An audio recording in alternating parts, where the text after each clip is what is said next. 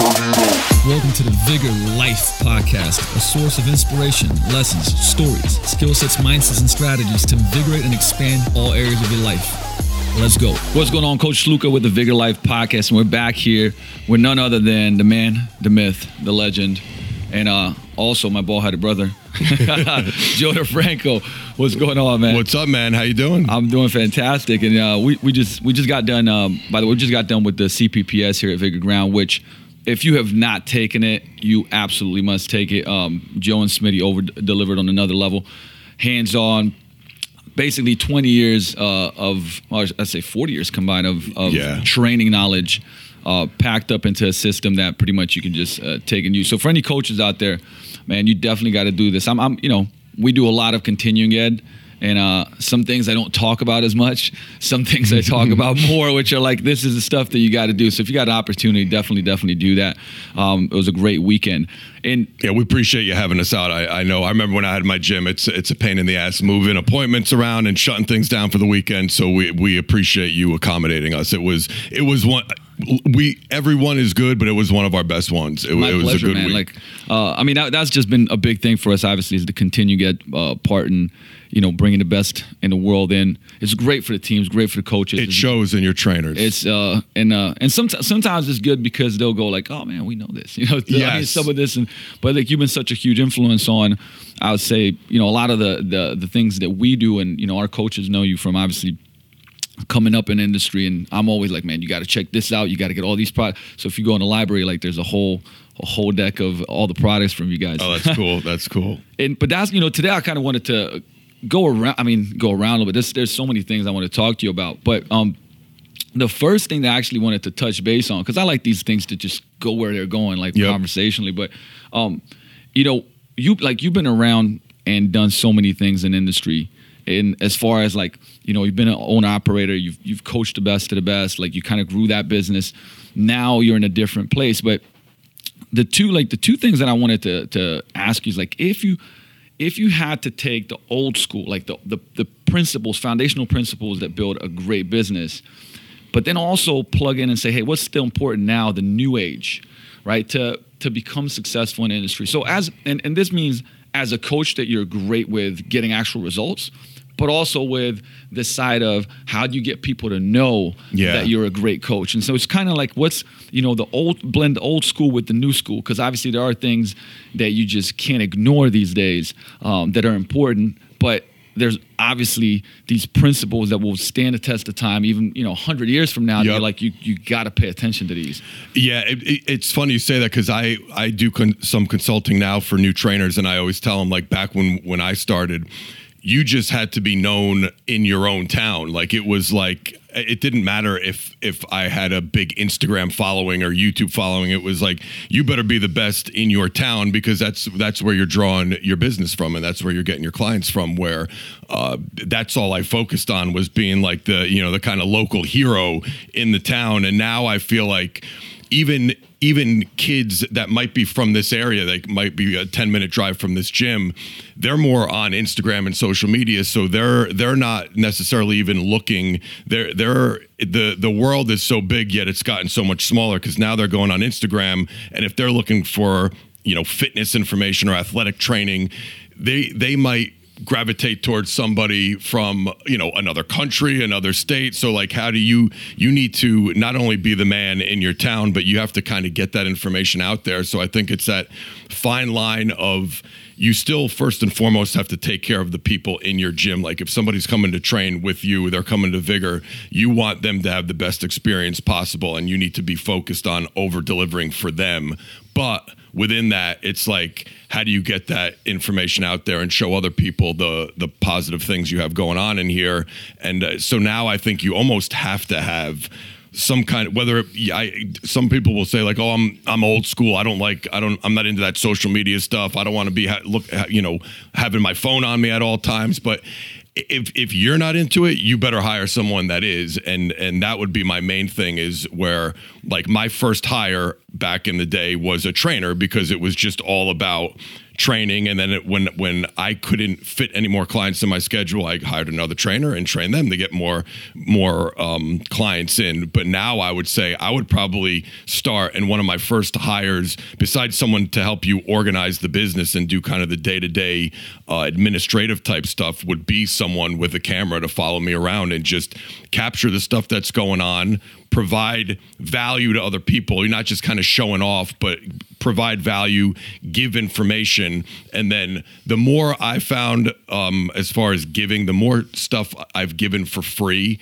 the more business that is driven to my business. Because the thing is, that's one of, like you talked about this a while back, but you were one of the first people that did a Q&A, and it was like, here's the question, here's a whole article, here's videos on it. I mean, and this was probably, over 10 years ago. I mean, it was that around that time frame. Even long. I could even tell you, it was 2003. I started the Ask Joe e-newsletter was like the big thing, and I hired my first business consultant back then, and it's funny because I pay this guy, and the only advice he gave me was, and he had known me, he was like a family friend, so he had known me for close to 10 years, so he knew kind of like how passionate I was about training, and not that I know it all, but like as far as people he knew, I was the most knowledgeable, fitness / training expert, so he advised me against giving away free information. He was like,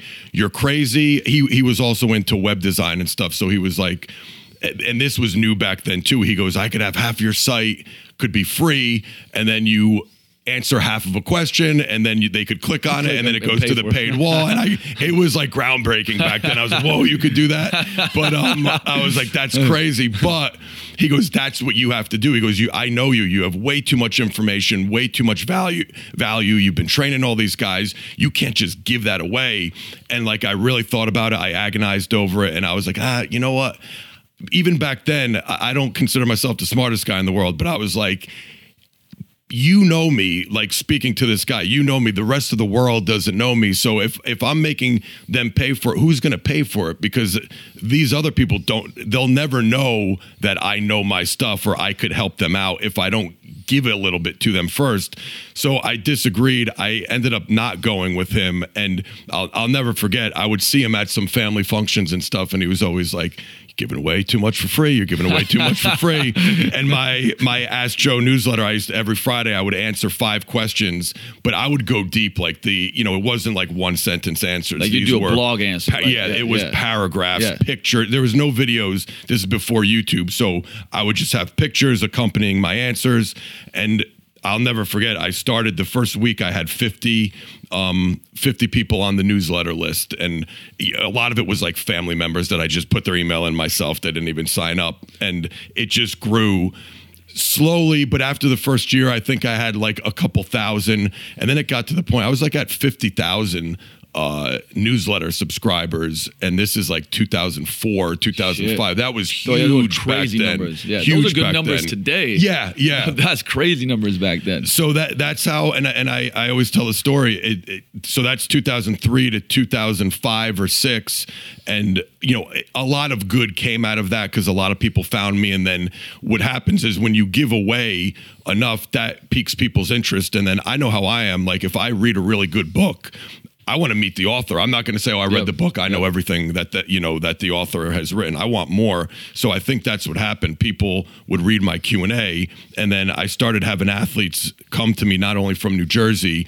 but I remember my first kid came from Maryland, and then I had a kid from Ohio, and then there was the first out-of-country kid, a hockey player from Canada. We're all coming to New Jersey to train, and when I would ask, how did you find out about me? They go, I go on your website. I get your newsletter, Ask Joe on Friday. I love the Ask Joe on Friday. And so that started to make me realize, like, wow, I think I made the right decision giving this stuff away for free. And the ultimate example was in 2011. I get a call from Triple H from the WWE. I'm training a group of college athletes during the summer. And my wife now, girlfriend at the time, comes up to me. She's like, some guy left you a message. He claims he's in the WWE, and he left his real name. So she's like, Paul Levesque or Levesque. I don't know. And I was like, I never heard of that guy. put the note on my desk. Maybe I'll call him back if I have time. And one of the college kids in the group, thankfully, because I probably would have never called him back, but one of the college kids was like, Paul Levesque, that's Triple H's real name. And so we Googled it, and it was him. I called him back. Turns out, when I asked him how he found out about me, he goes, I tore my bicep tendon. I had shoulder surgery. I started researching more athletic-based training and more performance-based. I always trained like a bodybuilder, but I've been starting to suffer a lot of injuries now. So I kept just researching online how to train more like an athlete, and your name kept popping up. And he goes, I found these old Q&As, I guess you used to do on your website, and you answered some questions on shoulder, like rehab, prehab, warming up, strengthening, overhead pressing versus other ways to train the shoulder, all the shoulder stuff that I had put information out on. So he goes, it piqued my interest. You seemed like you knew your stuff. And then I kind of followed up with you and realized you're still around. He goes, he's very humble, but he's like, being a celebrity, I'm careful who I invite into my home, obviously, but I see that you've been training athletes since 2003, even though I started in 1999. But he's like, I followed your stuff since 2003. Now it's 2011. I looked through your website and I see you're still going strong. Your business has progressed. He saw kids that I was writing about that were in high school in 2003 were now in the NFL. So he's like, if guys have stuck with you that long, I felt comfortable giving you a call. I met him a week later at his house. He hired me, and now it's 8.5 years later, and I'm still training him. Shit. And that relationship changed the course of my business, because I consult for the WWE Strength and Conditioning program. I personally train Triple H and Stephanie McMahon. That helped me kind of get out. Not that I ever want to get out totally of training, but I don't have to train people 12 hours a day anymore. I could do it for 3 hours a day and work on other aspects of the business. So that's the longer than I wanted to make it. That's a phenomenal answer, because it's actually like that brings me to I want to pack a whole bunch of stuff here. But I mean, one of the things I feel like today that actually still works, even in a written setting. If you're good at writing, if you have good stuff, and for a gym owner, I think a huge benefit that people actually don't see is that when you write quality work, it's for your members as for the outside world. Yes. So, for instance, we do so much video now, and somebody goes like, man, this is bugging me. Like, hey, check out like this video series on, get more thoracic rotation extension. That's going to help your shoulder out. People do it, go like, holy shit, like 2 weeks is feeling better, right? So it can be internal resource for the team. It can be externally for the marketplace. But the other part that I think is where most people kind of miss the whole point is, you said, I was doing this shit like years and years and years later. So you have this whole body of work and consistency over time, and not like, hey, listen, I've been doing this for 4 months. I don't understand why, Triple H is not hitting me up about like this great video that I just shot, and so the combination of those two. But to kind of piggyback on that, like, so how do you think I mean, obviously it's changed today, and even the way that you approach it has somewhat changed. But when it comes from, because there's so much white noise now, right? Yep. I mean, everybody's doing shit from videos to blogs to it is harder to get recognized. It's harder to get recognized. Is there like something that you feel, is helpful for somebody that's just like, okay, apart from, because you got to be consistent. Don't get this twisted, and you got to be relentless with it. But what is something that you see that's like, man, people are missing a point on this thing that could help them break through the white noise? I think, well, you said it, and quality, consistency and quality.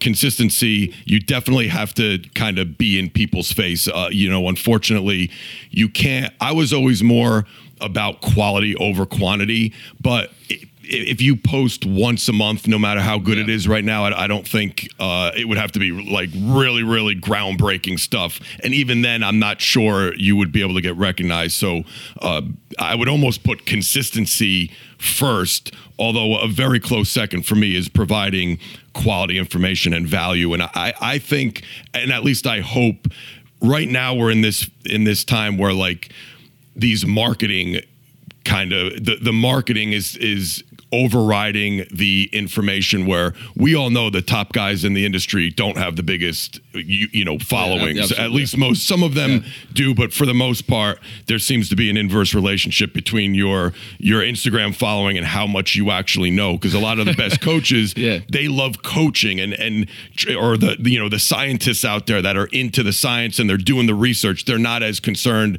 about posting on social media. So we know a lot of the top guys in the industry that could care less about their social media following. But I think if you have a gym business or you do like we do, you have a physical gym and you want to try to provide, you want to get people through your door, you still have to provide valuable content. And I hope that consistent, valuable content, eventually you're seeing now that these kind of imposters, like the dude that just has 6-pack abs and takes a picture of himself eating breakfast every day, but doesn't really provide much value, but you could tell he's got some marketing behind him and he's got really good quality pictures. Like a lot of these young kids are getting fooled. A lot of young girls with the Instagram models just taking pictures of their butt, and it's like, oh, she has a nice body, so I'm going to buy her program. Yet they don't do their due diligence and say, well, what is this woman's background, And I think I say there's I know I'm kind of going in circles, but like if I could talk to the consumer for a second and not the trainers out there that are producing the content. If you're going to buy something from myself or Luca or any other trainer or fitness influencer, whatever the hell they call them now, I would look at 3 things. Number one, for me, I say it's like a pyramid. The base of the pyramid for me is experience and results with other people that have similar or had similar goals to you. So if you wanted to train for the NFL Combine, or whether you're, a woman looking to lose weight for her wedding and look better in her wedding dress, whatever your goal is, if you're going to find a trainer online, that whether you want to go physically train with them or buy an online program from them, first you want to see how many other NFL Combine athletes has this guy trained, or how many other women did this guy help, get ready for her wedding. Whatever your thing is, find that person and then do a little bit of research first. How many people have they trained and how long have they done it for? Check out their track record. After that, I think going up in the pyramid, it would be their actual education and their knowledge. Did they go to, and we know like a degree isn't the be all end all, but I feel like if you went to college or you have a bunch of certifications, it at least shows you're willing to put some time. And you're usually, if you're a quick fix guy looking to make a quick buck, you probably don't have a degree. You probably don't have 3-4 different certifications. Yep. You're not going to take the time or invest that kind of money in that. So that would be number 2 for me. And for me, the least important, yet it still definitely holds weight, is how that trainer or coach looks themselves. Like, I think it's important to still look the part. As I get older, and I've had back issues my whole life, but I still want to make sure in a t-shirt and shorts, someone will look at me and say, hey, that guy looks pretty fit for a 43-year-old dude. I'm not going to let myself go completely. The problem is on social media, I think most people, they weigh that the heaviest. It's just, what do you look like? Inverse pyramid. Yeah, it's what do you look like? Oh, she's got a nice body. I'm going to buy her program. Oh, that dude shredded. I'm going to buy it. And it's just like, you got it all wrong. So if you're looking to, buy an online program or join a gym or hire a trainer, spend a week at least and do your research first before you spend your hard-earned money on these people. And I know I kind of went in a roundabout way, but I guess the point I was trying to make is, in this day and age, I'm hoping guys like us that put out quality, consistent, helpful, valuable information, if we keep doing that consistently, the frauds are kind of getting exposed, and you're seeing it now. People are buying online programs and they're not getting sent a program, and bad news travels fast on social media. So you're seeing some of these social media celebrities and fitness influencers get exposed, and I'm hoping within the next 2 to 3 years, the cream is going to rise to the top, and people are going to become a little more educated on who they hire. So that's what I feel like. Guys like us, just if you stay consistent, keep putting out quality information, provide value to people, and it might not come quick. Excuse me. It might not come quick, but it will get recognized. I've never seen hard work, consistent hard work not pay off eventually, but you do need patience. Yep. You do need patience. And the thing that you made a great point, but it is happening. And, when I've talked to people that kind of can see where things are going, is that more and more, even bigger companies, like in 3 to 4 years, you're going to have these big companies that are going to start investing more money in social media. Yes. They're still not. And they're looking at people that are having great conversations that are like, I would say, micro content in the sense of, hey, instead of going, oh, you got a great butt in the comments, it's like, hey, how are you doing that lunge? I noticed that you do this, that, and the other, right? So it's engagement of the actual content, and meaningful answers, like having a conversation that delivers value versus like, she's hot, let me buy that program. Exactly. Like, and there's going to be more and more of that happening because, put it this way, you're going to filter that through. And I think for anybody that's in a craft of like coaching, whether it's athletes, whether it's body transformation stuff, is to, this one of the things I definitely do agree with Gary Vee on is like the documenting what you're doing. Yes. Versus, and I'll touch on this whole thing, like kind of pulling people in with some more kind of interesting, exciting, fun stuff, but then documenting what you're doing and just showing people like, hey, listen, like here's a client, like here's what we're doing with them. I'm coaching them anyway. I'm not making shit up. I'm just coaching them, and you can see how we already coach. So the person goes like, oh man, they're just like me. And I have that issue too, and this is what they're doing. Mm-hmm. So now you go from information to integration to like, I think the highest peak is do it yourself, which we can't do for people in fitness, you know what I mean? But nonetheless, that's kind of like the path. And the more people that see you, whether it's online or physically, right? But online just gives you more of an opportunity to get in front of people and be to get in front of them gift kind of analogy, you know what I mean? Yeah, that's where the attention is, again, whether you like it or not. And I love that, you talk about documenting like Gary Vee talks about, and it's so true. And that's for the old school mentality, because I deal with a lot of people. Now I've been in this industry, well over, I'm going on 25 years, close to 25 years. The few that are left that are like around my age that just can't get into the social media thing. That's what I tell them. Like, you just have you don't have to be holding the camera and taking selfies. If you love coaching and you're coaching anyway, hire a 20-year-old kid who loves filming and who loves Instagram and have him just film you. You don't even have to know he's there. You're doing what you do anyway. Document it. Let him put it on your Instagram, and now you show that to the world, and now you're going to attract attention. I think they spend too much time thinking about like, well, I don't like doing that, but they don't realize is that thing that they don't like doing helps them do more of what they like doing. Yeah. Because if you reach more people, you're going to be able to help more people, whether it's in person or through an online program. And that's why even I switched my business to more. I still have a small physical location, but you get older, and I had kids, and I'm just like, I truly still do love training and talking training and providing. I love writing articles and making videos.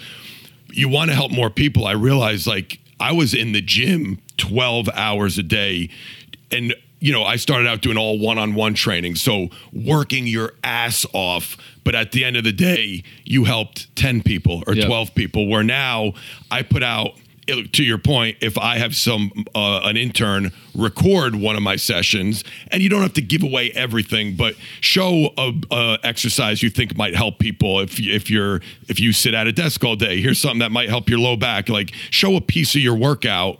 Now you just you could reach millions. A post could go viral. We don't know which ones are going to hit or what's not, but you just keep providing that value. One goes viral. If you're that passionate about helping people, you just helped thousands, if not millions of people. Some of them are going to come, whether you have seminars or certifications or products, now they're going to invest in you and buy your stuff and come train with you. And now you're able to make a living providing value, doing something you love in a very, that's something that's very fulfilling too, right? Like, I always struggled with the money thing because I didn't grow up with money. So it's almost like I didn't like asking people for money, and you almost feel guilty taking people's money. And, you know, I always struggled with that coming up in this industry. And then you realize, like, if you're providing value and you're helping people, they're gonna go to someone else that they're gonna give their hard-earned money to that's not gonna help them. Yep. Why not just, and that's why one of my core values is just to always over-deliver. Whatever, you give me $10, I'm gonna give you $100 worth of value. You give me 100, I'm gonna give you $1,000 worth of value. So I know I'm always providing more value than the money I'm asking. Plus, I'm doing something I love. Plus, I'm helping people. That, to me, that's the best way to make a living and make money and feel good about it. And not, if anybody suffers from that same problem that I have, like, you know, like money was considered like not that I grew up in the hood, but it was like the dudes with the nice cars and stuff. It's like, you know, who's dealing drugs and who's doing this. You know what I mean? My mom told me, like, we grew up in communism. And then you associate like nice things with that, exactly. You know? Yeah. But I mean, but with that said though, like, because right now I still believe that to, you know, be great at doing stuff online, that you have to coach in real life, or have had a ton of, I would say, experience. And now, you know, when I say a ton of experience, now it's like people are like, all right, man, I've been in the industry for a year or two. I think I'm ready to go fully online. But I think, you know, you're coaching human beings online, and there's no better, you know, way to find out how to coach and the psychology of behavior change than it is face to face. Because I think it becomes even harder online. It becomes harder to be the person that's shelling out advice and coaching when, you know, you've had, I don't know. I mean, like I said, 2 years is not a lot. No, you know it's nothing. I mean, I think at 5 you kind of start, you know. We never even discussed this. And to me, when I consult with the younger trainers, that's my timeline. I say 5 years minimum, but I feel like I'm comfortable if you said I'm engrossed in this, in the gym, training real people for 5 years.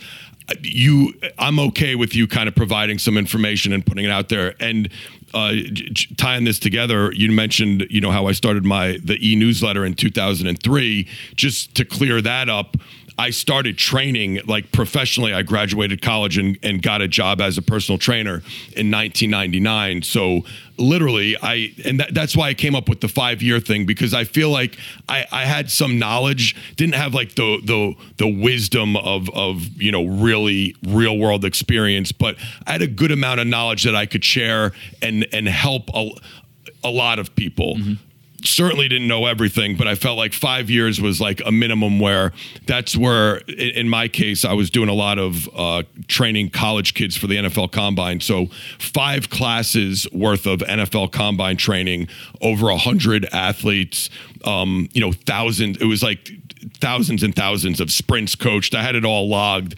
I put out my first article and information on training an athlete for the NFL Combine, but that was 5 years, hundreds of hours, well, actually thousands of hours, but hundreds of athletes. Mm-hmm. And I felt like, okay, I know more than most on this. I'll put out some information, but that was the minimum. That was like 5 years minimum. I didn't say a word. Nobody knew who the hell I was. I didn't put any public information out there until I trained real people in person for 5 years. And I think that's a great kind of minimal, you know, guideline for getting in, even training online. Again, because training people in person will help you become a better online trainer. Absolutely. But being an online trainer doesn't really help shit with excuse my language, for in person. It's a different world. So I think you want to make a living online. Awesome. Go train real people for at least 5 years first. I absolutely agree. Because once again, if you're going to see it in real life, you're going to be able to help somebody online. Yes. If you see it online, it doesn't mean you're going to be able to help somebody in real life. Yes. You need to see it, because nothing, you know, it's like someone could show you, the amount of people I met that say, I bought one of your programs, or I do your program. And then we watch them squat in person or run a sprint in person. And I'm like, that's not anywhere near the way I coach it or write about it. Like, a lot could be lost in translation, not only obviously through writing, but even through video. Sometimes you need that coach's eye. To me, what separates the great coaches from just the good are those little tweaks. When we walk walked in here before the cert and you have a bunch of people in the class and you're walking around and just that little tweak of telling that guy, hey, sit your hips back a little bit more, turn your foot out a little bit, get your chest up, like those little coaching tweaks and coaching cues, you don't get that online. Nope. And you need to see that and experience it and know when I write this online program, I already know the top 4 or 5 things that could be misinterpreted or go wrong with this exercise, with this program. So then you'll know I'm not just going to write squat. I'm going to provide a video with it, and I'm going to provide a couple bullet point coaching cues because I've trained thousands and thousands of people, and I know what the majority of them look like when I tell them to squat. For one example, but you have to do it in person first. Yeah. So I mean, to kind of touch on this, because I really wanted to, like, your transition, at what point in time were you like, okay, cool, I want to make this switch up and go more online? Or because, for people, like I talked to a ton of coaches. I don't know if you get a lot of the questions, but it's kind of like the path of the coach. And people don't know, I mean, even this weekend, we're at a couple people that came up and, Smitty talked to me and we're, hey, like, I've been doing all this coaching. Now the next step, this gym is offering me a position higher, being more of a director, but I love to coach. Yes. I want to progress. At what point in time, and was it for you that you went like, okay, cool, I'm good. Like, I don't know if I want to have the facility, have a team, this, that, and the other. I want to move in this direction and go smaller, go online. Like, what was the, I would say, transition point for you? And as far as like shooting for something to where you're like, okay, you know what? This is where I want to go now. This is what I want to build. Yeah. What was that like for you? Just talking a little bit about that. Like, what was the trigger that made you change your mind and shift? I know this sounds cliche, but like I was starting to not be happy, like something that I love and I'm obsessed with, the gym and training. And I was getting to that point where like every time the phone rang, it would actually like, I would get mad and I like, what the hell's wrong with me? People are calling the gym, wanting to give me money and business to the gym, and I'd be like, oh God, another person to deal with, I got to hire someone else. Like I was going home unhappy, and I did that for almost a year, where I finally caught it, and my wife too. Like she could tell, like, if you're like exhausted and like if this isn't making you happy anymore, you need to make a change. And I knew I always wanted to be in this industry, but for me, I realized I thought the only way you could grow in this business, because again, I'm older, so the online thing almost didn't even exist when I started. So it was, you start in a small gym, you train as many people as possible, you keep going until you bust at the seams. Then you open up a bigger gym and hire some trainers, and then you go and you keep going bigger, and then you just keep opening up bigger gyms, or you franchise and you have a whole bunch of gyms. So that's, if you look at my route, my path, it was a 500 square foot facility, a 2,000 square foot facility, a 5,000 square foot facility, teaming up with Onnit in a 10,000 plus square foot facility. And it just, I wasn't happier as the business grew. And what I found was I just love training. I love coaching. That's my thing. I love helping people, but developing a team and, having meetings with the staff and like I just found that that's not my thing. I don't like it. Like, I know you're fucking great at, am I allowed to curse on this? Oh, sorry. absolutely. All right, just checking. I I know you're fucking great at that stuff, and you seem very passionate about the business end of the business. I'm not, and I have that, like, thankfully enough self-awareness to know, like, that's not me. I'm not really good at it. I don't love it. So how can I do? And it's almost weird because, like, I don't have a boss. Like, I'm my own boss. It's DeFranco's gym.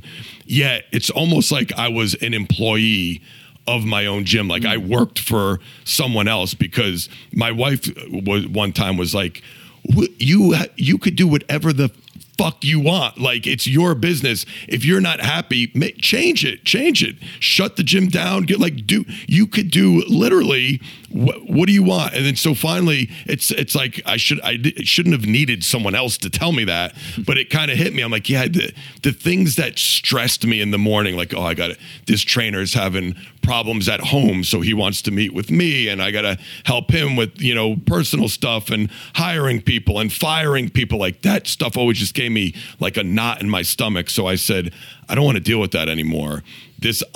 At this time, I had teamed up with Smitty, and we just started doing some online stuff. We just started our certification, our DeFranco Insider membership site. So I'm like, there's other ways I could make a living doing this. I loved my 5,000 square foot gym was like my dream facility. I loved it. There is a part of me that misses it, but all the things I miss are like walking in the morning and seeing the guys and the camaraderie of the training. Running that as a business, I don't miss anything. As you know, the bigger it gets, just the more headaches. And not saying it can't be done, certainly, because you've done it. I just didn't like it. So I said, what do I love doing? I love training. I love writing programs. I love doing YouTube videos. I love talking about training. So that's when I started my podcast. And I said, all right, now I got couple online things going. My podcast, Triple H had just called me. I'm driving to Connecticut, training him 2-3 nights a week. I don't have to train people all day, and I don't need this big facility anymore. I could train the clients that I want in a much smaller facility. Some of these clients I'm even training at their own house. And the online thing I could do, in my car, out of the garage, at freaking Starbucks, doesn't matter. So it was the most difficult decision of my life, but that's when I decided the gym, unfortunately, as much as I love it, it's causing me too much stress in my life. Now I have twin daughters. I'm coming home. I'm exhausted. I'm angry. I'm mad. And so I made the decision to shut the gym down. And I just opened up a small 1,000 square foot facility that has a podcast studio, the equipment that I need to train a couple kind of VIP clients, whatever you want to call it, people that I want to train. So now I train a handful of people, just enough to keep me in the game because I love doing it. And I do the online stuff. And now I really just do, not that there's headaches in anything, obviously, but and a lot of hard work and late nights. But for the most part, 95% of what I do, like I wake up in the morning and I'm like excited to the point where like I'll run downstairs and like, forget to take a shower because it's like I just want to get started. It's and I didn't have that when I had the gym towards the end. But that's a great point, like the awareness of, because I do think like, man, think about like even now, a lot of people are like, I got one gym, so I should probably have more. I mean, that's, it's like, it's either that path or it's, well, that guy did X, Y, Z, so I know I'm doing well, but I should probably do this, right? And you're just kind of chasing somebody else's dream, you know what I mean? Like, yes. Whereas you figured out like, you know what? This is what I want to fucking do, so that's what I'm going to do, and this is what makes me happy. And I think that's key, is the self-awareness. And I think when you start young, you're figuring this shit out a lot more, right? It's like this path. You got to go through the kind of like the hard work of figuring it out, right? Like I said, purpose is not found, it's forged. I always love that. Yeah, that's a good one. And to get to a point where you're like, okay, well, listen, like, let's be real. Like, I don't like being an owner. I don't like doing this, that, and the other. That's one of the best fucking things that you can do. Because I still know people today that are, trudging along as like what they think they should do. Yeah. And it's like, oh, maybe it gets better. And it's like, well, probably, like if you've been putting in maximum effort, you just don't enjoy doing this, maybe there's a different way. And like, there's stuff today that you couldn't do, 10, 15 years ago. That's the thing. Now it's like, way I don't like to use the term easy, because nothing's easy if you're going to be successful. Everything takes hard work and consistency, but there's a lot more ways. Like literally whatever you love to do, you can make a career out of it. Like there's 8-year-old kids on YouTube making millions and millions of dollars, doing toy reviews. Like my kids watch this stuff on YouTube. I'm like, there's families who just film themselves, having a regular day, and kids watch this and other families watch it, and they're making millions off of advertisers for their YouTube videos. Like there is just so many ways to make a living now. There really isn't an excuse. Like I hate the term "do you," but like that's basically what you're saying. It's like do what you love and what you want to do. I fell into that trap. I worked at another gym that was very successful for 5 years, and their philosophy was more facilities, and they ultimately franchised, and that's awesome. Like, but I guess because I grew up in that environment in this industry, I just thought like that's how you grow a gym business. And it took me 10 years or 15 actually, 15 years to figure out like, yeah, that's one way of doing it, but there's a whole bunch of other ways. Like, but I just kind of blindly, it was weird. It was something I never even thought about. It was just like, oh yeah, this gym is, I've grown out of this gym, open up a bigger one. Oh, it's time to hire more trainers, open up a bigger gym with more trainers. And I never sat back and said, is this what you want to do? It was just, this is what the guy that I worked for did. So now that I'm on my own, I should just follow that. And it's crazy, but it's a shame it took me that long to figure it out. But I also think if I needed to experience it, because you don't know until you're in it. You know, I don't think if I was going to do it all over again, I'd probably do the same thing, because I know in my head I'd say, well, I love the gym atmosphere. I want to have my own gym. I'd probably do it again, just because I don't regret that experience. It's some of the best memories of my life. I just knew it was time to make a change. And I think it's probably to the path, you know, the point of it is that like you probably won't know until you do it and you put your full effort in. Because I think that if you don't put in your full effort, like let's say you become a coach, right? And you're bullshitting and you're never really giving your best to your clients and educating yourself and putting yourself out there and marketing, right? Like how do you fucking know if you really are made for it, right? Because then it just means you're looking for the quick thing that's going to be easy. Yes. And then you're never gonna get there. You're never gonna find that. Yep. Right. Man, like I'm gonna turn the corner a little bit, because man, so many people hit me up. I posted, I said I'm gonna have a conversation with you, and probably had like 30 people say, "Oh man, I did West Side for Skinny Bastards," which is like, who didn't do that program? That was like one of the programs I was probably on for years. That's funny. And a lot of people ask like, hey, what is still kind of like your thought process around? Because I really want to dig into like the way you train now. Because this is, I mean, I told you like you're just the fittest that, you know, I've seen you the way you looked. You just said you like, man, the leanest that you've ever been. But from a standpoint of, you know, coaching, how much of influence does that still have, you know, the conjugate system? If a client comes to you, and let's say obviously if it's an athlete, is that something that you still use? But if it's a general client, how much of the influence of conjugate do you plug into that? And then how does that look like in your own training nowadays? Because obviously that's changed quite a bit. So I mean, shit, it has for me. Like we can talk about that.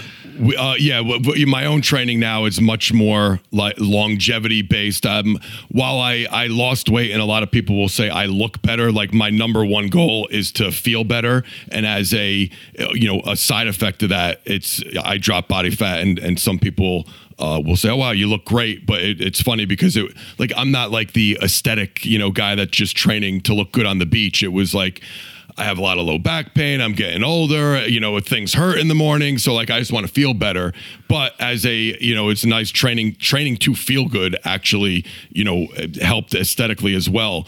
But asking about the conjugate method, it's still a huge influence. Definitely with athletes that come, the private athletes that we work with now, we still follow that type of system. I even, with Triple H and some of the WWE guys, the things I like about it, and we're always tweaking it. It's never just copying, it's not West Side for Skinny Bastards, how I wrote it 100 years ago. But I like the combo of training multiple different qualities, like building. So even in just general pop, 40-year-old guy, a housewife, like I like building well-rounded strength, I call it, for them. So you want to be strong in many different areas. So I like having a quote unquote heavy day or a max effort day. Now, for a general pop client, that's not going to be a 1 rep max, but for them, it might be, we might go as heavy as they can with perfect form in a 6 to 8 rep range, on their main lift. And then the accessory stuff still stays the same. I focused on it way back when, and I'm still to this day, like a lot of upper back focus, postural muscles, a lot of volume for the upper back and posterior chain. The funny thing is, whether you work with elite athletes or guys that sit at a desk all day, you see the same issues. The same stuff. They just got there through, maybe different paths. Like a lot of the demands on the athletic field are creating shoulder issues and poor posture and tight hip flexors, and yet if you sit at a desk all day and you're just slouched over on your computer, you're going to get a lot of the same same shit. So it's funny how a training of an elite athlete and like a regular guy, they're certainly not the same from an intensity standpoint and the volume, but there's a lot of overlap with regards to the exercises. Because Cameron Joss says this, my longtime friend now and trainer, but he's like, we're all human, and humans move, we move the same, whether you're an NFL football player or, a CEO. We're all human beings, and we have our bodies move very similar. We have different shapes and structures, but a shoulder joint's a shoulder joint, the hip joint's the hip joint. So you see a lot of these common areas of dysfunction, and that's why a warm-up is super important, whether you're an athlete or a guy that sits at a desk all day. The upper back, postural muscles, posterior chain, and then I just like to keep them interested. I like having a quote unquote a heavier day, and then maybe a more dynamic day. For an athlete, it's going to be more intense things like sprints and jumps and med ball throws. But I think as a regular guy, a woman, I don't care if you're a mom or how old you are, you should still be able to be somewhat, when I say athletic, you don't have to be a pro athlete, but I want you to be able to move and perform a box jump. Maybe it's on a 6-inch box, but teaching you how to land properly from a jump, lunge, throw a med ball, and push a prowler, sprint with a prowler is very safe. So we're still having like max effort day and dynamic effort day, but it's tweaked to fit the individual. So that's what I was about to say. Because when you look at like the structure of what you guys even presented this weekend, it's like this evolution, right? Because it's like all the things that just in the last 10+ years that we learned, and there was parts. From FRC to DNS to SFMA to rolling patterns but it's just like it's just evolved, but it's still has these good foundational principles inside of like how I don't know West Side for Skinny Bastards, but now it's just like on steroids, 10x, right? Like, but that's what I love about it, because same thing. Like if you're training somebody that's a little bit older or whatever it may be, you're just not going to do a back squat. You might do a double kettlebell squat or a Zercher squat or something that's going to fit them better. Yes, and that's what that's the and the. Again, to the point of we're all human, so we squat, we hinge, we push, we pull, we lunge, we twist, we walk. Like it's the fundamental movement patterns are the same for everyone. If you're a 22-year-old elite athlete, we're going to maybe overload them a little bit more and do a little bit more volume, and the workout might be a little bit more intense. But if you're a general pop guy, washed up meathead, whatever you want to call it, those are still the fundamental movements. So I'm just going to give you a goblet squat instead of a back squat. We're going to maybe do a dumbbell floor press instead of a barbell bench press. It's just little tweaks like that, but the template is still the same as far as and I don't only follow one template, but if my kind of go-to is an upper lower split and a two different focuses. Again, I call it a heavy day or a max effort day. Heavy might be 10 reps. It's just one day we're going a little bit heavier on a main exercise, and one day it's a little bit more athletic based and a little bit more speed based. And not that we're doing that the entire workout either. Like if I say dynamic effort lower for a CEO, he's going to do a dynamic warm up, for 15, 20 minutes. We're going to get him feeling good first. Then he might perform a couple sets of box jumps as his main movement. And then it's a bunch of posterior chain stuff, core work. So it's not like when I say dynamic effort, it's not like he's sprinting and then doing a whole bunch of jumps and a bunch of med ball throws and dynamic effort, box squats with like bands the whole and chains. day, everything is just the whole power day. stuff. Everything's explosive. Like you wouldn't want to do that with a pro athlete either. Yeah. So it's like one main movement focus, maybe two, and then the rest of the accessory stuff is a lot of the stuff we talk about at the CERT. It's just all the dysfunctions that our body creates, whether it's from underuse or overuse, whether it's from sitting at a desk or playing, a sport. We basically try to do the opposite in the weight room. And I think that's a big mistake a lot of young trainers make is if you get someone who says, say they get a football player that says, I need to get stronger. I'm a lineman and I want to pass block. I need to throw a harder punch. They're automatically going, it's like bench, incline bench, military press, where, we might incorporate those exercises. But actually, if that dude is punching at practice all day, you want to do the opposite and have him do a whole bunch of horizontal rowing and retracting the scapula and upper back work. You don't want to just mimic the movement that they're performing almost all day. That's a big mistake trainers make, or like basketball players all obsessed with their vertical jump. If a basketball player comes to me in season, the last thing we're going to do is jump. I'm going to focus more on getting him to overcome all the imbalances and all the stress that's placed on his body from jumping and cutting and playing basketball multiple times a week. So it's almost, there's that fine line between specificity, which is very important, and that's a whole nother podcast, but specificity and peaking for something and overcoming all of the it's almost imbalances. Like bringing back the symmetry. Yes. Exact opposite of what you're constantly doing. Exactly. Which goes for life too, right? Because, you're just saying you got a CEO, a lot of stress, a lot of here, a lot of sitting, a lot, right? So how do we reverse that? Because I don't give a shit like who you are. If you can get somebody to feel and perform better, man, that's a humongous win. Feeling better, and especially in our industry, we have this persona like trainers, and clients. It's just been engraved in their brain that like a good workout has to involve me feeling like I'm going to puke or throw up, or getting in. A lot of people don't go to the gym and they don't take that next step towards their health and getting in shape because they associate with what they have to do to get there. Now, it's not going to always be easy, but it certainly doesn't have to be.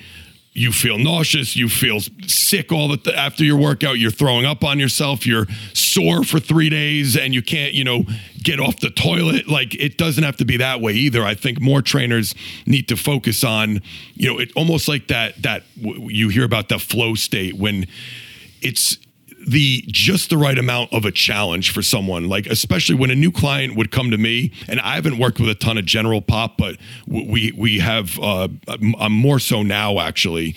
The first thing, especially the first day, I want them to leave the gym feeling better. Like, yes, you'll break a sweat and that's all well and good, but I'm going to give them just the right amount of challenge. I'm not going to make it so easy, and I'm not going to talk the whole time and, bore them with science and too much coaching, but I'm also not going to just run them into the ground and have them do the workout of the day and puke all over themselves and be like, yeah, I'm a hardcore trainer. I kicked your ass.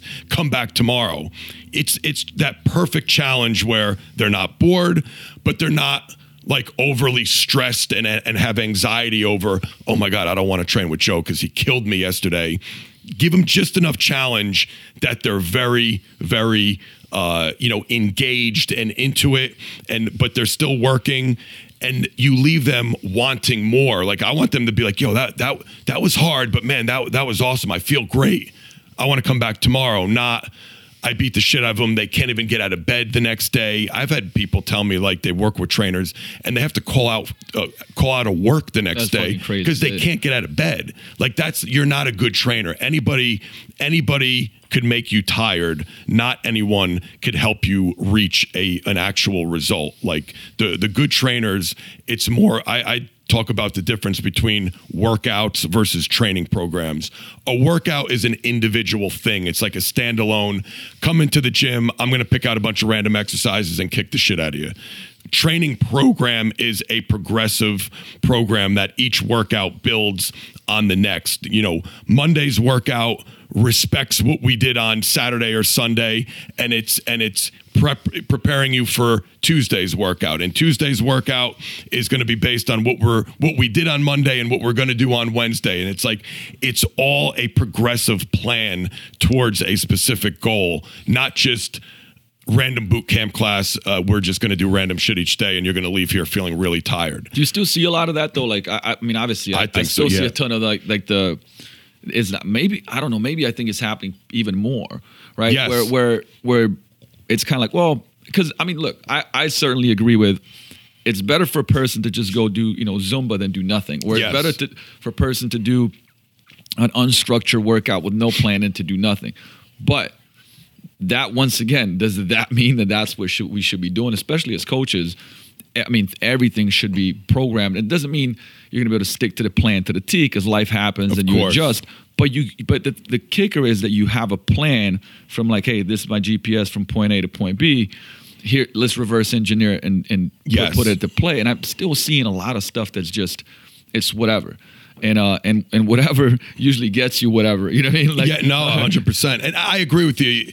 I don't want to like be have it misconstrued what I'm talking about. Like, you definitely, moving and doing anything is better than nothing, 100%. But I just almost worry about like and not even to pick on CrossFit, but just that type of workout, like a really intense CrossFit workout.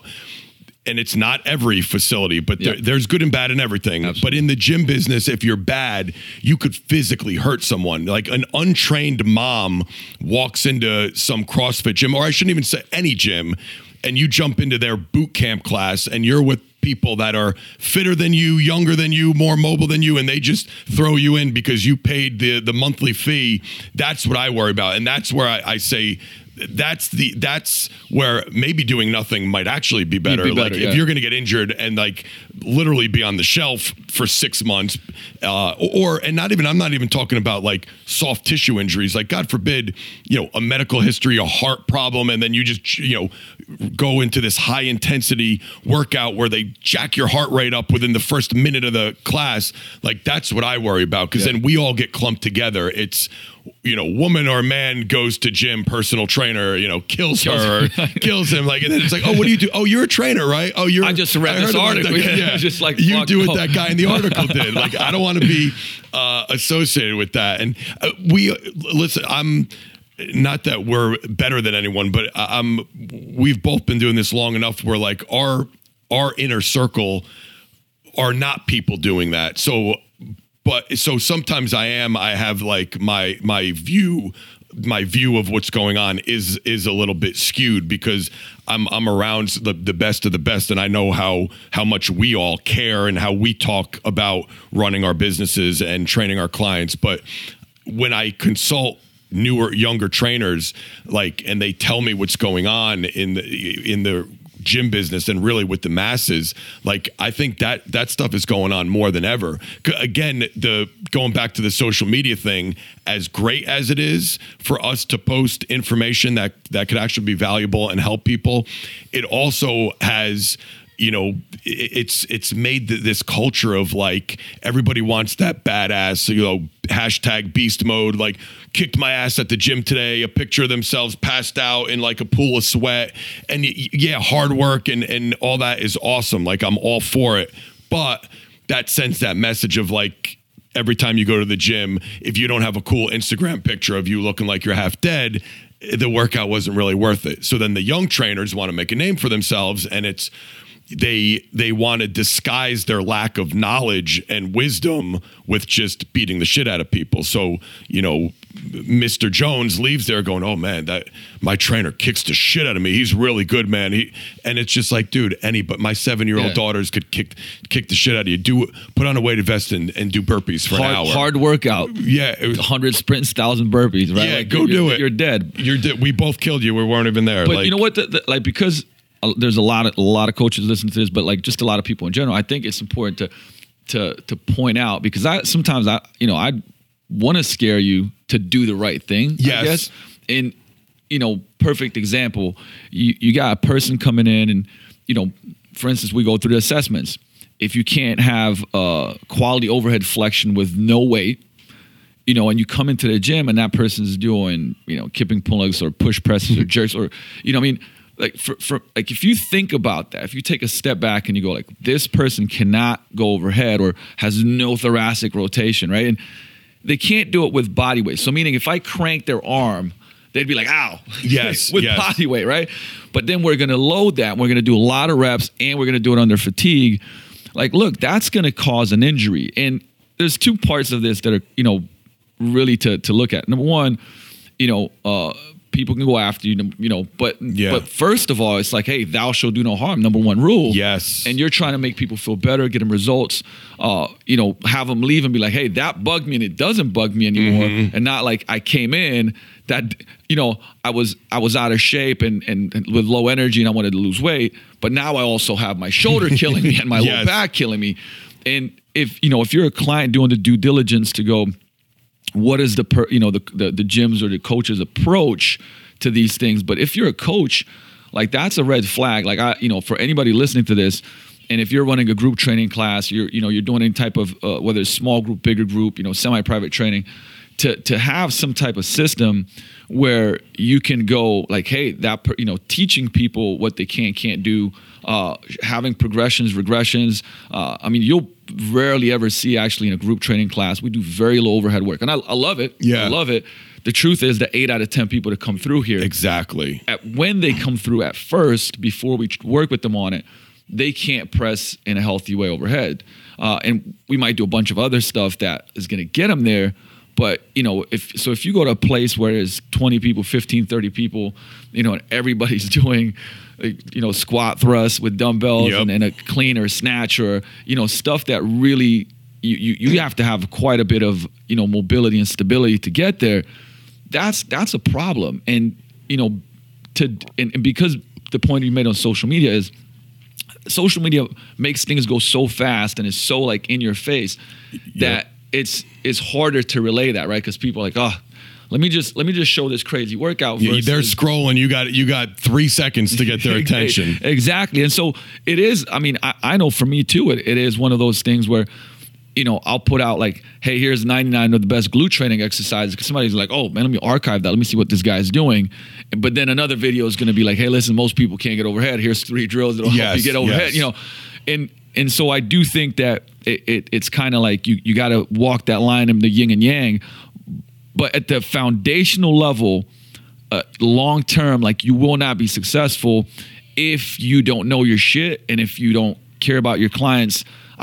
That should be a foundation, but enough to go like, you know what? I'm not going to mess around and do something that could even possibly hurt them. Exactly. And if like younger trainers listening, you want to separate yourself from the trainer down the street, like you have to do some kind of an assessment, because I think the average gym, they walk in, they give the potential member a tour, and if they got their credit card with them, they sign them up and, hey, you want to start right now? We got a class, going in 5 minutes. You want to separate yourself, do an assessment. I almost, it's too bad. It should be mandatory. It's almost like a doctor, you need a prescription before you could go and get your medication from the pharmacy. It's almost like and I wish there were more regulations almost in this industry where it was, you need some kind of, and choose what you like. I don't know if there's one best way.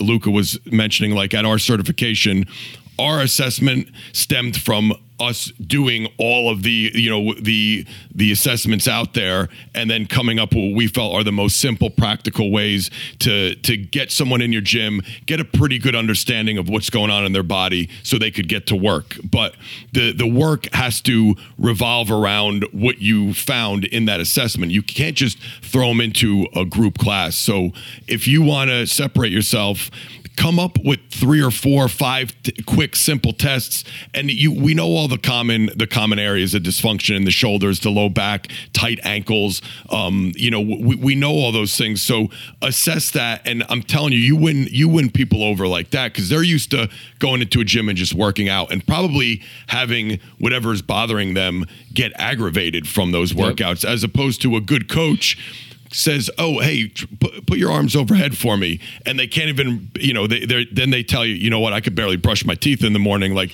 my shoulder's been killing me since I was in high school.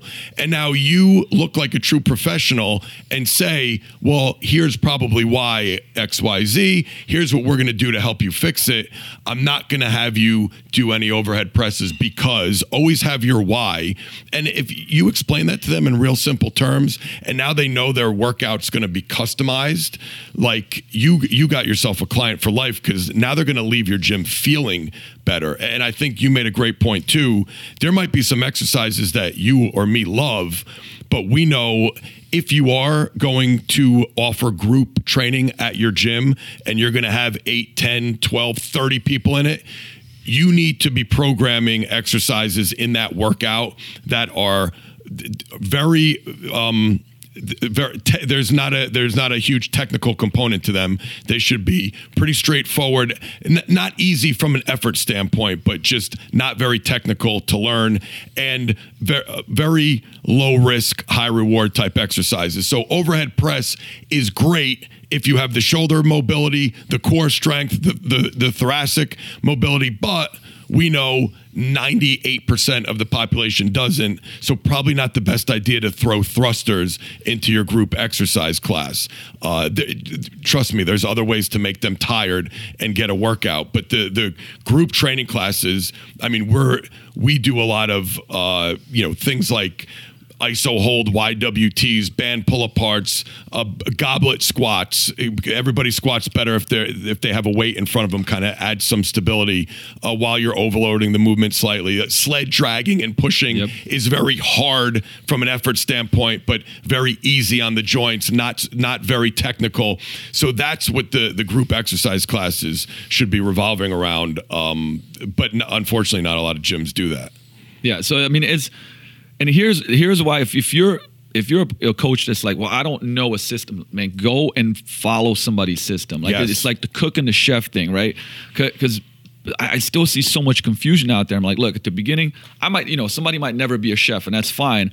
But what do? You get a cookbook, and you become really good at making the meal from the cookbook. Such a good point. And so if this is this perfect example, like, hey, listen, you want to get great at training athletes, getting people strong, getting people in great shape, go do CPPS level 1, and now you have the cookbook, and you got to cook. And at a certain point in time, you get really good at cooking, and you know the spices, and you know what to put here, there, and the other.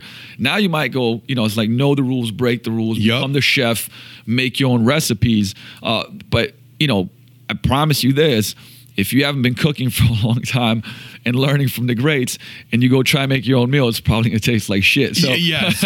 And everybody wants to, again, in the Insta-famous world, it's like the 21 and 22-year-olds, they want to, everybody wants to name an exercise after themselves. They want to reinvent the wheel because they think they need to do something so unique to stand out. And like, standing out is important, and it's important to be yourself, like, be unique that way. But in this world of training, I couldn't agree with you more. Like, in the beginning, follow someone else's stuff that's been doing this for at least 10, 15 years, and then make your own tweaks. And it's funny because, like, how you started this conversation on the training, talking about Westside for Skinny Bastards, like, that's what I did. I read Louis Simmons' articles, became very intrigued with that system of training. It was very new to me, but it made sense. And I did it myself as he wrote it.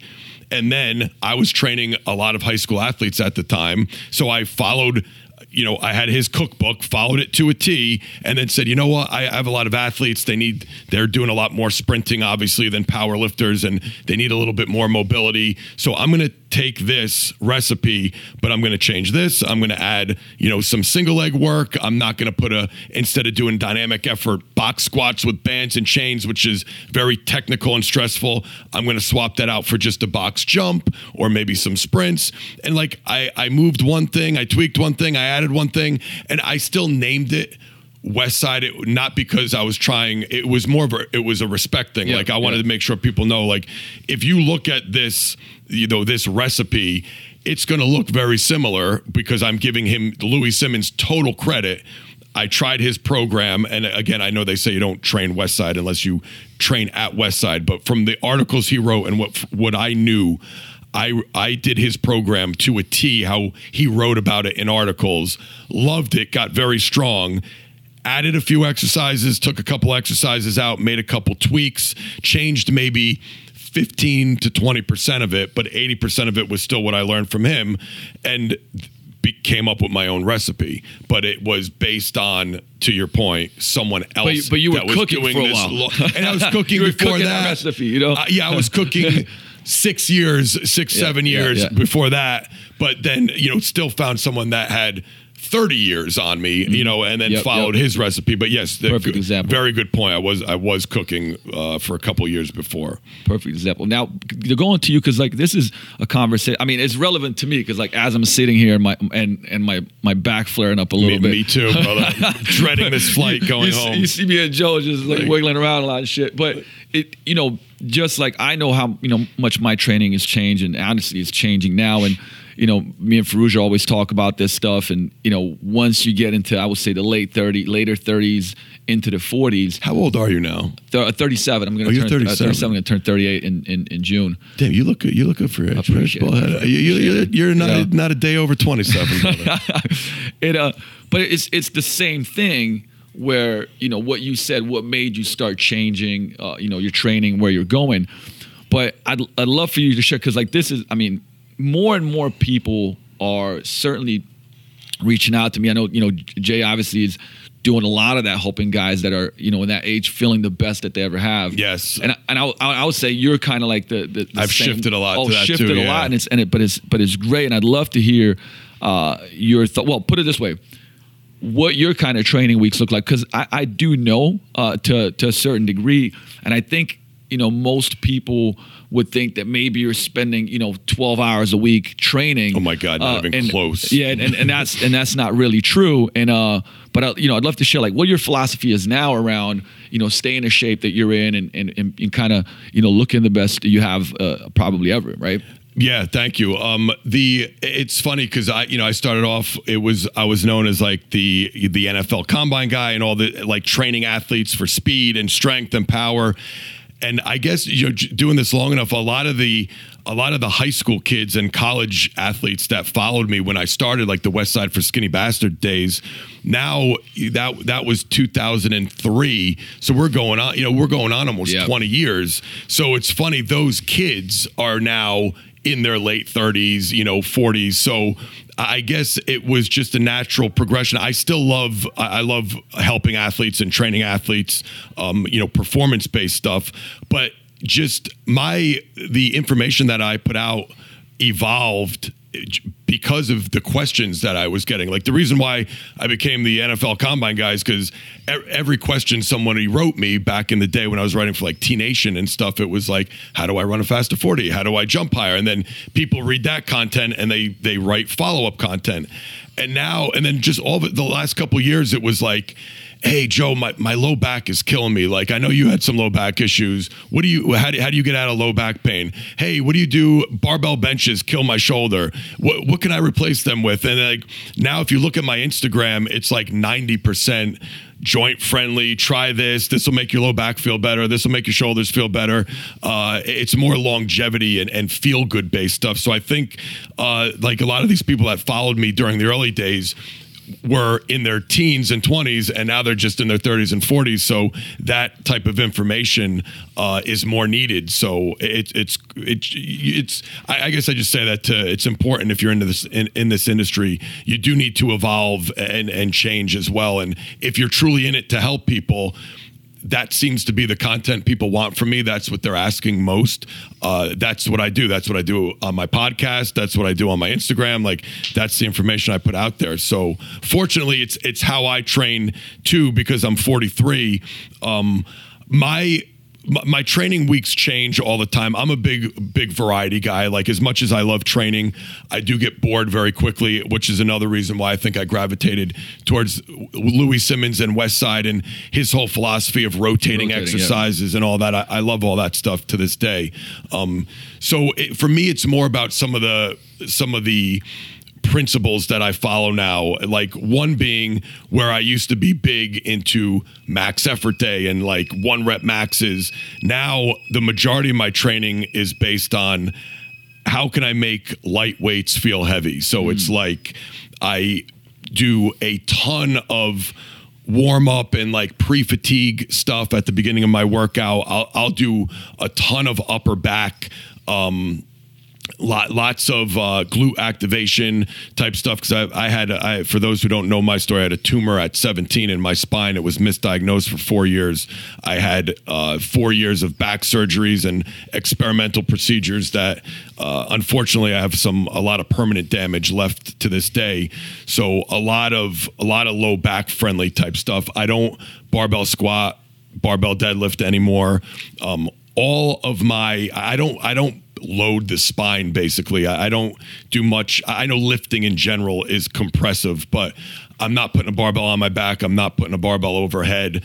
I do a lot of sled dragging is a huge part of my lower body workouts.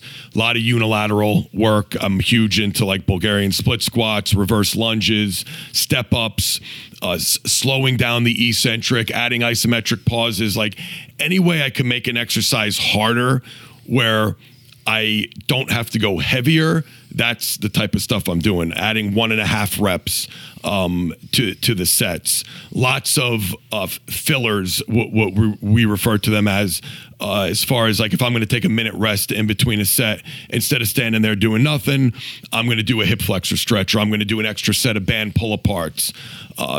Tons of upper back work. I probably do at least 2 times the volume of pulling compared to pressing. And the other good shoulder tip, any of you guys out there with shoulder issues, this has made a big change. And I've been dealing with a shoulder issue. Being a meathead, by the way, on my 42nd birthday, my goal was to bench double my body weight for the first time ever. I benched 425 at 212 and destroyed my shoulder, and I'm 43 now, going on 44. I still have that shoulder issue. So I say that because you start getting older, and listen, I'm a meathead. I love lifting, but like why did I wasn't doing a lot of 1RMs at the time. It was just this dumb meathead thing that I said, I want a goal for my birthday, because I have my low back issues. It couldn't be anything real lower body based. That's too extreme. So I said a double body weight bench at 42 years old would be pretty impressive.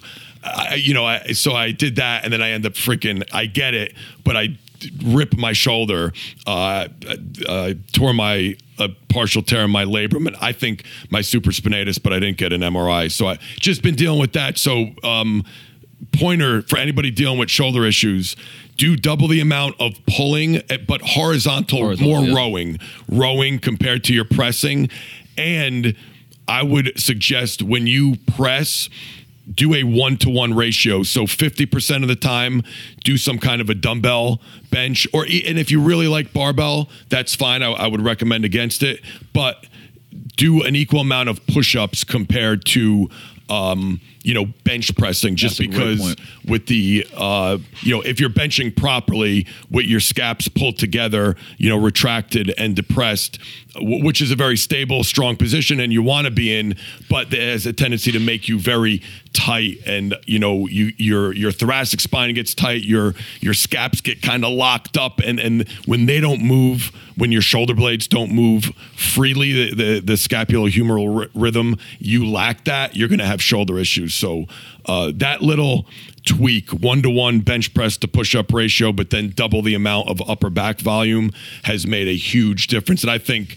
100% of the people listening would benefit from that. If you're younger and you have no shoulder problems, maybe you don't need to listen to that right now, but write that down and remember, because someday that'll be some of the best upper body training advice you'll get. That's a great point. I'll add to the like 3-4 different things, like, because that we tell people, like, look, you got to get, because most people's core is not strong, right? And I always look distal. You look away from the shoulder first. So that always upper thoracic. So train thoracic extension and rotation, and then get your good scapular upward rotation. And what that means is just what Joe was saying, like, get the scap to be able to move upwards. And there's a bunch of drills. You can find them on both our IGs and YouTube stuff. But like, you do that, your shoulder is going to be so thankful. Yes. It's not even going to be funny. And in my, just so I don't forget to that point, my every warm up, whether it's an upper body workout or lower body workout, like the key upper body areas, keep your pecs and lats.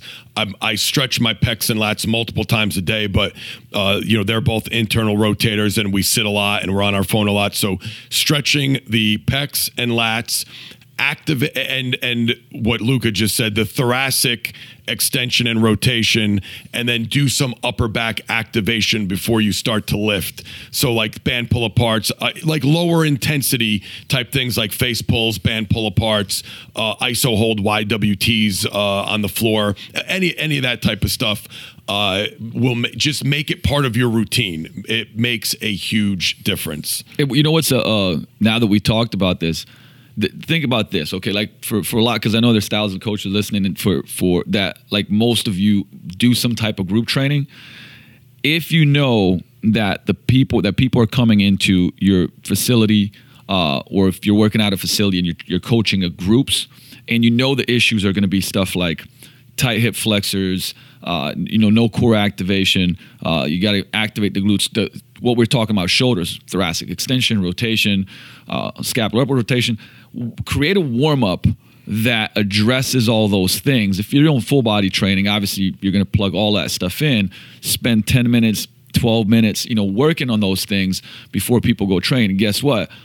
Right off the bat, you're getting better results. People are feeling better. They're going like, hey, listen, that stuff that was bugging me, 3-4 weeks later now is getting better because you're actually implementing this into, the programs as a group. And you're going to see a lot of similar stuff when it comes to groups. So you might as well plug that in. We at my gym, we have, I had forever, and even at the small spot now, and me and Smitty just did a whole product on this, but we had these little pre-warm-ups where, to your point, the same thing comes up. I know we're all individuals and we're all different, but the low back, shoulder, ankle, knee pain, like there's 4 or 5 that come up all the time. If you're a gym owner, if you're a trainer, you know what they are. So we came up with the kind of like the best of the best, these little 5-minute or less, we call them just pre-warm-ups, that we post on the wall. And if we were doing like group training, even with my athletes, if I had a group of 10 NFL guys coming in, the dude that's always complaining, oh, my low back is tight, we had the pre-low back tightness warm protocol, where it's like the protocol of our favorite hip flexor stretch, roll out the adductors, roll out the glutes, then an activation exercise for the core and the glutes, like 5 minutes, boom, boom, boom. Come in, do those 4 exercises. We have pictures of them and little descriptions on the wall, and they would get in 5 minutes early and then do that first. And then when we went through the group warm up, they would get more out of the group warm up because they're just able to move better. Like I always see, especially when you get older, or if you work with athletes that are banged up, you need a warm up before the warm up. Because like right now, if you just said, let's go warm up, and you said, all right, let's just get started, do 15 bodyweight squats. My bodyweight squats right now are going to look like shit. Like I know what I sat on a plane for 6 hours. We taught a seminar standing pretty much in one spot for 2 days. Now we're sitting down again, like sleeping in a hotel bed. There's no way I could just jump in to a warm up right now. Like I would need to roll out like less intense kind of whatever you want to call it, self-massage, myofascial release. I need a little bit of that first. Stick a lacrosse ball in my glutes, like. and then I'll be able to squat properly and then now actually get a benefit out of that. But if I just cold go to do a bodyweight squat, even a jumping jack, like I can't get my arm over my head to just do a jumping jack cold. Like I need to do some mobilization from my pecs and my lats first before I can even do a jumping jack. So like those little pre-warm-ups, man, if you're a gym owner or a coach, you want to make a difference and spend 2 hours on a Sunday and write out those 5 little mini warm-ups, pre-warm-ups, post them on your gym wall. You might have to show each client. Obviously, you're going to have to put them through it once or twice so they know how to do each exercise. But then your job becomes so much easier, because the worst thing when you're training 10 plus people and you're trying to get the flow of the workout and everybody's into it, and that one guy is like, oh, I can't do this because of my shoulder. You're over there trying to help him and regress an exercise that doesn't bother his shoulder, but the rest of the group wants to get going. It just screws up the whole flow of the workout. So if you could take care of that ahead of time, like, hey, Luca, you do the low back protocol. Joe, you're going to do the shoulder protocol. Smitty, you're going to do the tight ankle protocol. Now we all do that, and then we jump in and warm up together, and we're all going to get a little bit more out of it. And what's great is what we started with, saying, hey, look, what about if you shoot a video coaching those up? Yes. And when people come in, I mean, you do an orientation, but then you send them the video. Hey, pull it up. Look at me coaching it, right? Like now you're solving that problem. Plus it's content, because I mean that's how you came out with the mobility stuff. This like our original amped one was and then I did the Agile 8 was my original one, that was the original which was a free, again, that was just free content that I put out because I was doing it to get out of low back pain, and that thing explode, like millions of views, and people like reference it now in programs. We going again back to the original point of I put that out for free, and then years later we came out with a mobility product, and it's not like nobody bought it because like, oh, I already have your Agile 8. It was, oh, that's the Agile 8 guy. If he's charging for something, it must really be good, and I teamed up with Smitty. So like, but just on my end of it, it was like nobody, we were talking about free information before, nobody didn't buy our amped warm-up product because they thought they knew it all because I gave away one free warm-up. It was more like, hey, that free warm-up he gave out worked really good. Man, if he's given more of that, it must and he's going to charge for it. That must be the really good shit, know? So that we kind of went full circle on, but I think that's important. And you just gave freaking trainers and gym owners, I think, the best advice ever. Like, you want to separate yourself, what you just said right there, have somebody come in, maybe they didn't even do their evaluation yet, but then you follow up with an email with a video that they could do at home and try something and help them out. You just beat every other gym in your town, in your surrounding area. Like, that's how you want to stand out and do it the right way without being gimmicky and bullshit. That's the type of things people should be doing to stand out. You know what? I still don't see. Like, this is crazy to me, and I coach this on everybody. I'm like, right now, if we Googled it in a 10-mile radius in the next 60 days, I guarantee you there's probably either 0 or like maybe 1 or 2 people actually putting a seminar in their own gym. Right? Yeah. Like there's 0, and there's hundreds and hundreds of gyms around here. And like every 8 weeks we do, I do nutrition seminars, 1.5 to 2 hours for free. Then I film it and I give it away. Yeah. Right? I mean, but it's like, hey, you want to know how we approach nutrition? Well, there you go. Yep. Doesn't mean you're probably not going to be able to do it all yourself. If you've been struggling, you're going to need some help and coach and supporting and stuff like that. But this is what we do. It's free info, right? And I'm like, man, like we've done mobility workshops and filmed them. We've done, every month we have our Dan come in and do movement fundamentals, and he's a physical therapist. Yeah. And it's like, hey, it's free. Just come in and do this, and we'll show you how to move. So this is still working. I just think using tech to be able to spread the word more is kind of built in on top of that, back in the day was a little bit harder to do. Exactly. With that, because I know, like, I'm kind of being cognizant of the flight. I want to give you. I'm known for being late. I can't miss this one, but we're good. I think we're still good. But what excites you and inspires you right now? Because to me, I love talking about where are things going that you're excited about going to. Like, if you look at the future of Joe DeFranco and what you're building out, and some things that you kind of fire you up, about the industry and about where you're going in the industry and what you want to achieve. I think what fires me up is, it's funny, it's the same thing that that probably pisses me off a lot, is the whole social media thing and how the world has gotten smaller and that we could reach so many more people. I'm excited that I just feel like there's no limits right now. I know we kind of already spoke about it, but I just feel like whatever you want to do, you could do. Like, you could reach people and help a lot of people. And even like this weekend was a great example. I'm excited for where our certification is going, because I feel like, and every class has been phenomenal, but this was an especially, just a very, like the exact type of coach that we want. Like, if we had our avatar of like, when you started a certification, who are you looking for? There wasn't one person that didn't fit that description of just passionate, energetic, good energy, personable, knowledgeable. Like, so that I left while they're exhausting and they're long days. We don't take a break for lunch, nothing. We just go straight through for 2 days. It's like I left this weekend's certification with an adrenaline rush of, wow, we're reaching more people and a very high quality type of person. And a lot of that has to do, how we're reaching those people is through social media. So I can't knock it in that sense. None of those people would have been here if it wasn't for, us advertising it and promoting it on social media. So I'm very excited about that.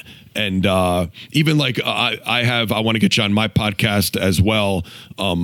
I see how that's growing in numbers each week, and it's just crazy. Like, you see, I have a similar setup. I have like a small room. Sometimes I record the show in like my daughter's playroom. Yet that show gets downloaded tens of thousands of people. And I mean, I've had shows like that are downloaded in over 200 countries. They'll send me the sheet of like how many different countries things are the show is downloaded in. And it's that kind of excites me when I'm like, man, we're at a time where I could sit in my daughter's playroom and basically talk to myself, although I'm answering questions that people send to me, but I'm in a small room I'm in a pink room talking to myself, but all the things that I've worked so hard for and I'm so passionate about, and I've, read so much and trained so much. And I have that white belt mentality where I feel like the more I know, the more I feel like I need to learn. But the younger people in this industry and just the general population who might not be into what we do, but they come to guys like us for help. Like, the fact that we could reach that many people now and help that many people, and I could do it, at 1 a.m. if I want, from my daughter's playroom. Like, to me, that's like, it still blows my mind sometimes when I'll listen back to my podcast or people start sending in feedback, and I'm like, damn, they're sending me feedback on that. Me talking in the room by myself 2 days ago, like 100,000 people really listened to that and benefited from it and sent me feedback on how it changed their life, or who's in chronic low back pain and now they don't, their pain is 100% gone, or a kid that got a college scholarship that I never even met that said, man, I've been following your advice, changed my life, I made the team, and then I got a scholarship. Like, some of the emails and DMs I get are mind blowing, and I'm not certainly, I'm not trying to impress anybody, but just to impress upon the fact of how insane it is, the world we live in, where a lot of people might focus on the negative. Do my best to focus on that part of social media, and that to me is still mind blowing. The amount of people that I'm able to reach with my passion. That 20 years ago doesn't seem that long. Like, I don't know if you're 20 right now. I remember when I was 20, I thought 40, like you were an old man. Like, if you said, if I was going to describe a 40-year-old guy, I'd say, yeah, that older guy, the 40-year-old guy. While I hope I've evolved, there's still a lot of me I'm the exact same person. Like, as far as my enthusiasm for this industry, it's the same as it was when I was 18, 20, 27. Like, my mind hasn't changed in that respect. So I guess that's why it's so exciting to me when I'm like, damn, I could just sit and talk into a microphone by myself, yet help, millions if we get to that. it's remarkable. So that's what I'm excited about. I love it, man, because two things. You know, I think, one, for people to have been in an industry that do great work and that do great things, I think there's a responsibility to do what you're doing. You know what I mean? Because I love that if you read the book Legacy, one of my favorite like leadership culture books about the All Blacks, you know, one of their values is like, leave the jersey better than you found it. And I try to try to live my life that way in a sense of, if I meet a person, I want to leave them better than, you know, when I met them. With my team, I want to do that same thing. But then I think the industry, and I started doing the podcast not because I had something, you know, not there's anything wrong with that, because look, I definitely think that's one of the things that everybody should strive for, to have a really great value and get paid for it, and so on and so forth. But it was like, how do I just share more of my thoughts and help more people out and get coaches to, you know, like get better, but also like do better for themselves, you know, get what they deserve. And I'm like, leave the industry better than you found it. Are you giving back to the industry and making things better for people? Mm-hmm. And also, you know, are you getting the end person to, or, you know, the clients, the people that we want to help transform? That's one part. But the second part is, you know, you bring up like still being curious. And I'm like, for the people that are starting that just want to jump the gun and get success, get curious and like constantly get better, because you'll see the people that have been in it for a long time that are doing great and are doing good. Those are usually the people that are still feeling like, you know, they don't know shit. Yes, and 100%. Just constantly getting after, you know, how can I, because to me it is like that one, like, you know, oh shit, I forgot about, oh, let me see that. Next time I see a client, you know, I use that tool and they get better. And even though I've been in this for so long, it's still like, I'm still excited to see that shit. You know what I mean? Hey, man, I'm so glad the way you said you started your podcast too, it just made me think, as far like doing things for the right reason in this industry. Nothing wrong with making money. I got a family. I got to feed them. I got a lot of bills to pay. So we all need to make money, but nothing. And I can't say I've ever even really done this. I might have had more of a thought, but like, if you're going to create a product with this sole purpose of like, all right, how can I make the most amount of money? I feel like that never works out as compared to doing something for the right reason. Like if you truly are passionate about something and you love it, how you said you started this podcast. My podcast, the thing that triggered me was there was one day, and I know you get this too, but just on this one particular day, I got 2 or 3 different emails, like from completely different people, don't know each other, that were basically asking me the same questions. And I remember, and I typed out a long answer, like I had some time. It was, again, a free thing, just, you know, going through my emails. Oh, here, let me help this guy out, answer the question. Open up another email, and it was like another guy pretty much asking the same question. So I went back and I like it was something about low back pain. I copied and pasted because I was like, damn, I just spent about 20 minutes writing that other dude. It's basically the same question. I copied and pasted it, but then I always like to personalize it, so I kind of made it a little more specific to the guy's question. But I spent like an hour basically answering the same email 2-3 times in a row, and it was just one of those things that clicked. And like, I wish I could just record these things so everybody could hear it at once, because a lot of people have the same questions and the same problems. So that was the sole reason why I started the podcast. I like talking about training. If I happen to have more knowledge than someone in a given area and I could help you, I want to share it. I'm not that guy that, you know, I don't want to die with a whole bunch of information that nobody else has. Like the little that I have, I'm willing to share. So it was, podcasting started, like it was like a thing. So I said, I'll talk into a microphone, and all the most common questions I get, I'll answer them. I'll put it on a podcast. And now I save myself some time from answering the same question for hours, which it's nice and all, but it's not the most productive thing to do as a businessman, as you know.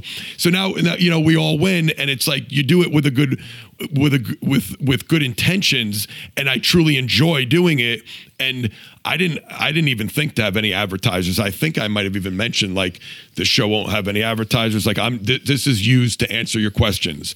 And it didn't happen quick. 3-4 years later, some big advertiser, now I don't even have someone that goes out and gets me sponsors or advertisers, but I start getting emails like, hey, love your podcast, love your authenticity. You speak like, I feel like I know you, yada, yada, yada. We would like to sponsor your podcast. And like now it's I'm not getting rich off the podcast, but it's nice supplemental income that I didn't look for at all. So that feels good. Like, hey, I'm helping people and it's making money. And I just think like some of the best products and resources out there were created out of necessity. You're solving a problem, you're helping people, and if you actually enjoy that helping people, however you're doing it, whether it's a video, audio, whatever, then it's like it's weird how like the money seems to follow. Smitty and I mentioned that Amped DVD was the first product we ever did together. It's because we met at a seminar, we started talking about YouTube, and I asked him, which one of his videos people liked the best, because Smitty used to do all this crazy like strongman and grip training stuff, and he was like, man, it's funny, everybody, because I said, man, I go to you for all my grip training. If I need any information on grip training for my wrestlers or my football guys, you're like my go-to guy. So I was like, he was all excited. I was like happy to meet him. And then he was talking to me, and we're talking about YouTube, and he goes, it's funny, I posted this shoulder prehab video, and that destroyed downloads wise every other like cool strongman video I ever put out. And I go, that's funny. I just did a video of me. This is again like in 2007. I did a video of me rolling out my glutes with a lacrosse ball in my old apartment, and I thought it was like, I didn't expect it. Anybody, I'm like, it's going to look weird, but this is really helping my low back pain when I sit on this lacrosse ball. Now it's become like a thing. Everybody does it. But back then that was kind of unique. And I go, it's funny. I got videos of guys running 4.3 second 40-yard dashes and jumping through the roof. But I just posted this video of me sitting on a lacrosse ball, and like, it's I think I had like 10,000 views in the first week, which was enormous back then. So it was, we were like, wow, yeah, I guess a lot of people are in pain. A lot of people don't know how to get out of pain. Like, maybe we should put some information out there on how to warm up properly, like some of these drills that we're showing. And it wasn't like, hey, I think this could make money. It was, hey, a lot of people seem to be struggling with this. We should share this, make a little bit more of a professional looking product and share this with people. Of course, we charged for it, but like the initial intent wasn't, I got the $1 million idea. It was, a lot of people are struggling with this. Oh, I found a lot of people are struggling with that too. Let's get together and help them. And then we were both blown away by like the sales at that time and the different countries that it sold in. And we didn't even do any market. Like, we both posted it on our website. Like, that was the marketing. and it blew up, but it was good intention, solving a problem. We both enjoyed doing it. And those are always the best quote unquote products. If you're a young trainer trying to make that quick buck, don't do it. 'Cause the other thing too is you can only make one first impression. So if you put out a shitty product because you're trying to make a quick buck, oh man, and now 3 years later you have some more knowledge and you might have a legitimate product, those people that bought that first one from you are going to be like, yeah, I bought from that guy that he ripped me off the first time. I ain't going near him the second time. So don't be so quick to try to make money. You know what's interesting is 16 years later, and like, I think just the evolution of, Joe D2, you were doing the, Ask Joe, but now it's like you're doing it through the podcast, you're doing it through Instagram. It's the same thing, just through through more different mediums, and being able to go more in depth, and probably the frequency obviously is up because it's so much easier to do. Yes. Doing shit back in the day would have cost like, you'd have to get a radio studio and shit, Yeah, it's crazy. And now you can knock it out. But man, I mean, hey, first of all, I need a picture of you in a pink room, hunched over, like looking like Bane, doing doing the podcast. I'm gonna do it this week because I have to bang one out when I get home, and I'm not gonna get a chance to go to the gym and do it. So you will get that. That would be the best profile picture of all time. But man, I could keep. We could keep talking about this for forever, man. But thank you so much. I appreciate it. Where can people find out? I know. First of all, hey guys, like I've gotten every single product. It's so usable, but like AMP 3.0 just came out, right? Yes, 3.0. And since Joe was mentioning AMP, it's phenomenal. It's actually, if you don't have the cookbook, that's a great that's cookbook. A good one. That's a great good cookbook one. for you guys to apply into your training, into your clients' training. But where can I find out more about you, man? Mostly Instagram is my main social media platform. So I'm at DeFranco's Gym on Instagram. And my website, DeFrancosTraining.com, is where I post the show notes and the timestamps of my podcast each week. Every Thursday, I drop a new episode. So DeFrancosTraining.com, click on podcast, and that podcast is another place you can find me. The Industrial Strength Show on iTunes, Stitcher, and Spotify every Thursday. I got to get you on there soon, brother. Definitely. I'll be out there soon. Hey, appreciate you guys for listening, taking the time out, getting better. Remember, as always, man, nothing happens if you don't do something. If you listen to this podcast and something clicked, don't worry about everything else. Take that one thing and apply it, because that's the only way you can move forward. You listen to one of these a week, you get 52 times better. Every week you add something, you do something, and you change it. I'll see you in the next Figure Life episode. Peace out. Awesome, dude. Phenomenal. Thank you. That was fucking great. So I feel like my brain is a little fried from this week, and I rambled a couple times. Nah, that's good. It was good rambling, though. It's